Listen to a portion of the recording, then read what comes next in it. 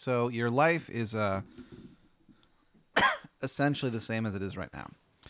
Live in Los Angeles, you tell jokes, doing the damn thing.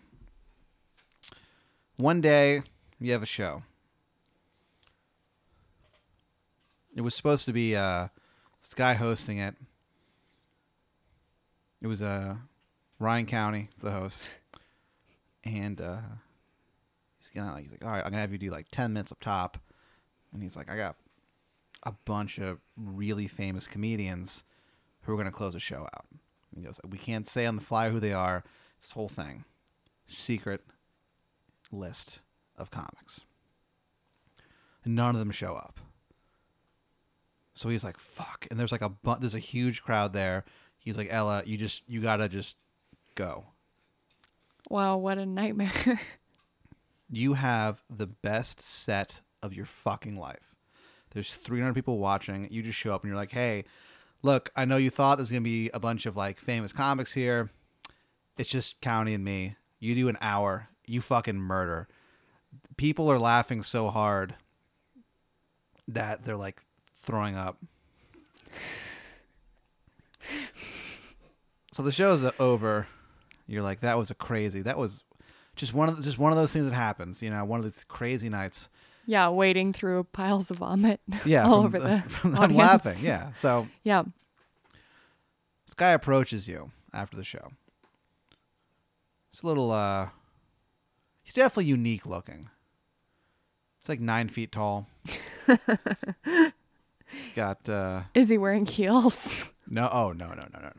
Just it's all body. Just giant. Yeah. He's really tall. He's got like translucent, almost blonde hair, very thin blonde hair. Guy's a character. He introduces himself. He's like, "Hey, Ella, my name is Mr. Cool." And he's wearing like a blue jumpsuit with an L over his heart. It's like, yeah, my name is Mr. Cool. I'm a movie producer. That was so goddamn funny. And he's like, those stories, you told a couple of stories. Are those stories true? And he talks to you for a while. And he's like, look, I've been living in this town for many years. I've never seen a performance like that. We got to talk. We got to take some meetings. And you're like, holy shit. And he gives you his card. It says Mr. Cool. And like that's all it says. So it's like a really odd business card. He's like, let's meet tomorrow, blah, blah, blah. You guys decide to meet at a Chipotle. Great. And you look him up online, and he's a real guy. And like you can look up some of the movies he's produced, and like they're not like blockbusters, but they're definitely, you're like, oh yeah, that was like nominated for an Oscar for best cinematography. Like, oh wow, that's interesting. Like you look into his work, and like he doesn't like direct or write or anything. He just helps these films get made. They're kind of small films. So you're like, this guy seems legit. So you meet with him, and he proposes. He's like, look, I'll pay you $90,000, and you get some points on the gross and everything of the film. It's like, we're basically doing a remake of Apollo 13, but we're making it an erotic thriller. And also, wait, stop talking. I'm in. And also, all the astronauts die at the end. It's like we're taking some liberties with the story. You had me at erotic space thriller. So he's like, hell yeah, I knew you were the right person to talk. He's like psyched. He's like, I knew this is going to work out. Awesome. He's like, I'm a movie producer. I work for Lanalax Cinema. And we'll have a meeting in 3 months. You have 3 months to write this script. Where's the meeting going to be? It's in L.A. Okay, not space. No. You'll be in Los Angeles. It's going to be at the Vixen building. It's like this club downtown. Okay. It's called the Vixen building. Is it a good club? Do I like it? Do I go there? It sucks. Like you walk past it one day because you're like, all right, well, I should probably check this place out. And you're like, this is not a place I like. It's like a doom-ch, kind of like dance. Oh, bar. no. Yeah, it sucks. And you're like, holy shit. I'm not into any kind of dance music. Right. So you're like, well, this sucks. Whatever. I'll work on the script. And you pour your heart and soul into this thing. You're like, Yes. this is my chance. I've been waiting for this. It's finally here. Apollo 69. Apollo 69 is the name of the film. And you're like, I can do this. And you do. You pound out this script, man. You work on it, and you really... Oh, I pound it. Oh, yeah. Hell yeah. See? So this is how she's the perfect one to do this. So you write it. It takes you you use all the 3 months to make sure you get like fresh eyes on it. You have people that you trust to look at the script, and they give you some honest feedback, and you grow as a writer. And at the end of it, you're like, wow, I have this script. I can't believe I finally did it, you know? So you go to the meeting with the Lanolax people, and they're like, what the fuck is this? Like, we wanted to do a remake of Apollo 13, and you turn it into some kind of erotic thriller? You're having them have sex with each other. What is... And they all die at the end? And Mr. Cool was like, yeah, I don't know why she did that. Like, I didn't tell her to do that. Like, he, like, throws you underneath the bus. This is my masterwork, and I stand by it. And they go, okay, you can stand by it all the way to hell. And your writing career is ruined. Because Mr. Cool just threw you under the bus, dude. Like, he just totally... It was his idea to do it. You did it. And he just... And those were his specs. He Yep. told me what to do. 100%. And I did it. So your career is ruined. And you don't really know what to do. Sounds like Mr. Uncool. So you don't really know what to do. Can I say that to his face? We get out of the meeting and I look at him and I'm like, you're more like Mr. Uncool. And he smirks and he just goes, whatever, and leaves. Like, he doesn't give a fuck. This guy's kind of a prick. Ugh. So you don't know what to do, and you're like, I gotta find something to do for money, because like you quit your your job to work on this and blah blah. So you see an ad, and it's like, you know, it's for the Mystic Zoo. Oh, I'm in. I apply for the job with a very good resume. I put in work. I sent it with mystical lemon. So my resume. They send you a response. They're like, we need to interview you. Like, I think you're a good fit here. Blah blah blah. So you go into the interview. It's like this zoo, kind of like on the outskirts of town, in a part of town you didn't even know existed. And it's kind of odd. And like you're like, I don't even know, where am I right now? And for some reason you have a compass with you in your car, and you look at it, and the compass says you're north-south. Like, this is kind of odd. So you go into the Mystic Zoo for this job interview, and the guy interviewing you, this guy, it's like this really like thin guy, you know. He could be either like 30 or like 48 and looking great. Like, it's just this guy, and you're like, I don't even know where to begin. So he interviews you, and he's like, yeah, we need someone to kind of run the place, the day-to-day operation of the Mystic Zoo. And he's like, yeah, you're gonna get paid $60,000 a year. Let me show you around the place. Shows you around, and it's odd because it's a zoo, but there's no animals there. It's more like there's like concepts in cages. Sure, the platonic horse is there. There's like a like the god of paper. He's great. like, hey, what's up, Ella? The god of paper here. There's like the personification of being in love with your best friend. That asshole in a cage. Ugh. He's like, yeah, so we kind of have these interesting things on display. Not traditional, but we're not a traditional group here at the Mystic Zoo. He chuckles. And well, then it sounds like I'd fit right in. And you look over, and there's in a cage is a battle axe. I'll treat that axe like my own dog. He goes, oh, that? Oh, yeah, that's this unliftable axe. It's called Tooth Gnasher. Belonged to a great hero named Bone Tooth the Bloody, who, traveled across dimensions solving trouble. He goes, yeah, but that, but it's unliftable, so definitely don't try to lift it. And he's I like, try "All to lift it immediately. right." You pick it Immediately up, I open you it. pick and I it try up, to- and it's effortless. You just raise it up. It's like you were meant to hold it. It's like the perfect weight for your fucking hand. And when you lift it, you wonder how you ever lived a life without this weapon by your side. And the guy's like, holy shit, you definitely get the job. So when you do I are gonna- start? And is there health insurance? You start immediately, and it's great health insurance. Like, the health insurance is so good that, and like you don't even understand how this even happened, but like you wake up one day, you're like 3 inches taller. You're like, all right, whatever. I've always wanted to be 6'2". Yeah, dude. So you're killing it. So you work in the Mystic Zoo for a while. You're like, this is kind of cool, I guess. Do I carry my axe with me? At You all carry your times? axe with you at all times, and like the coworkers, they can't meet your gaze because they're like, holy shit, she can lift tooth and ashes. This is crazy. And so you enjoy the work, and you have this mystic axe and stuff, and then one day you run out of like printer paper. You're like, what? And then you're like, I don't even know where to go for this. And they go, oh yeah, you your coworker Linda. I don't go to the Gotta paper. No. Because when he saw you lift the axe, he killed himself.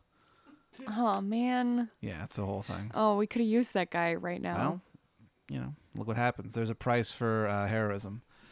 So they're like, oh yeah, we need some printer paper, and they go, Linda, who you work with, she's nice enough. Like she has a lot of different opinions than you. And it's like she's not shy about sharing them. Does she like working at the Mystic Zoo? She likes working there, but like you never have an argument, but there's some simmering tension just because like she'll just be sitting there and she'll just say stuff like, I don't understand why the press won't just lay off Donald Trump and let him be president. You know what I mean? It's like they're just really messing with them. I don't like it. And you're like, all right, like whatever. And like you don't agree, but like you just don't want to start a fight. It's like you're the new person. You can't show up and be starting arguments, whatever. Can I threaten her with my axe? You kind of like, you don't Can I outright menace threaten her her. with Yeah, my you axe? menace her a little axe bit. menacing. You menace her, and dude, she doesn't back down at all. She's not scared of you at all. Fucking Linda. Yeah, Linda's no good. So Linda's like, oh yeah, we need some more printer paper. She goes, oh yeah, it's actually just down in the basement.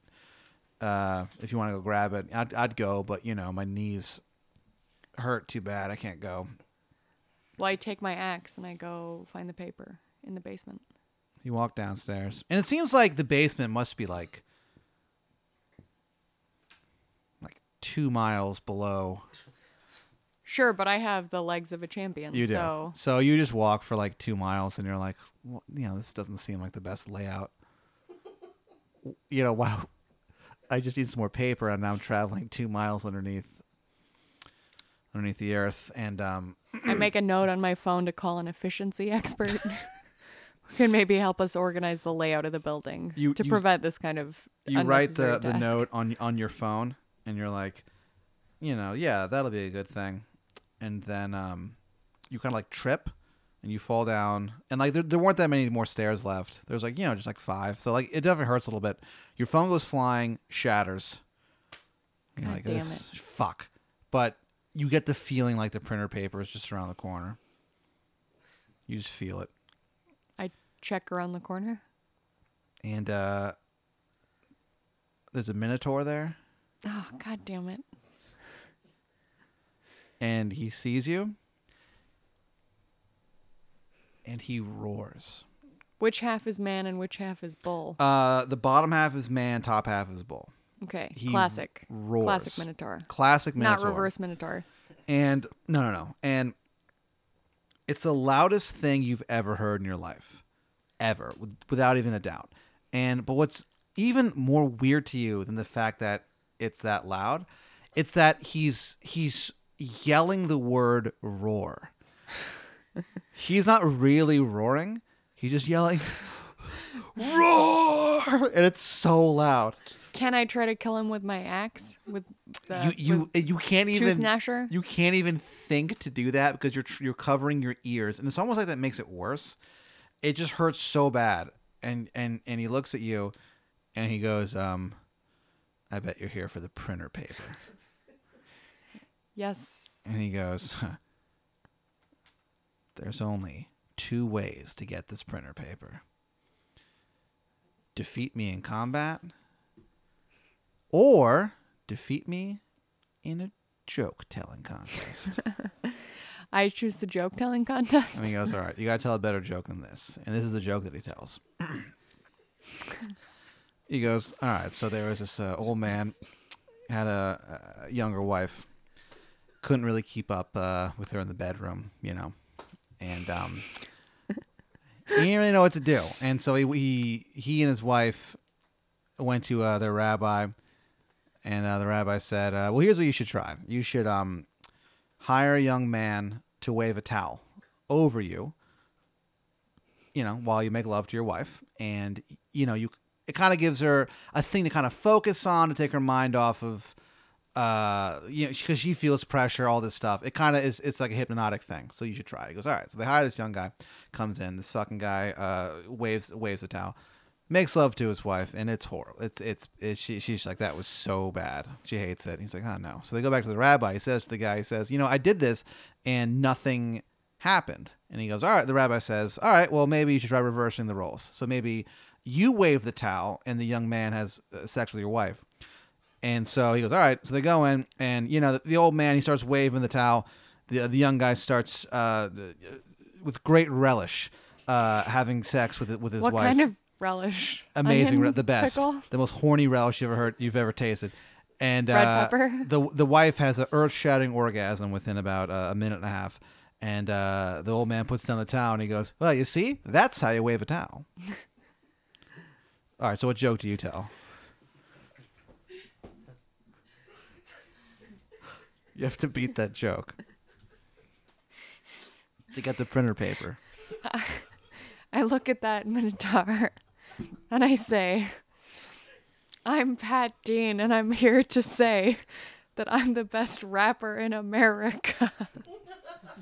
And he looks at you, and you thought that roar he did earlier was the loudest thing you've ever heard in your life. But this makes that look like fucking nothing. He starts laughing so goddamn hard.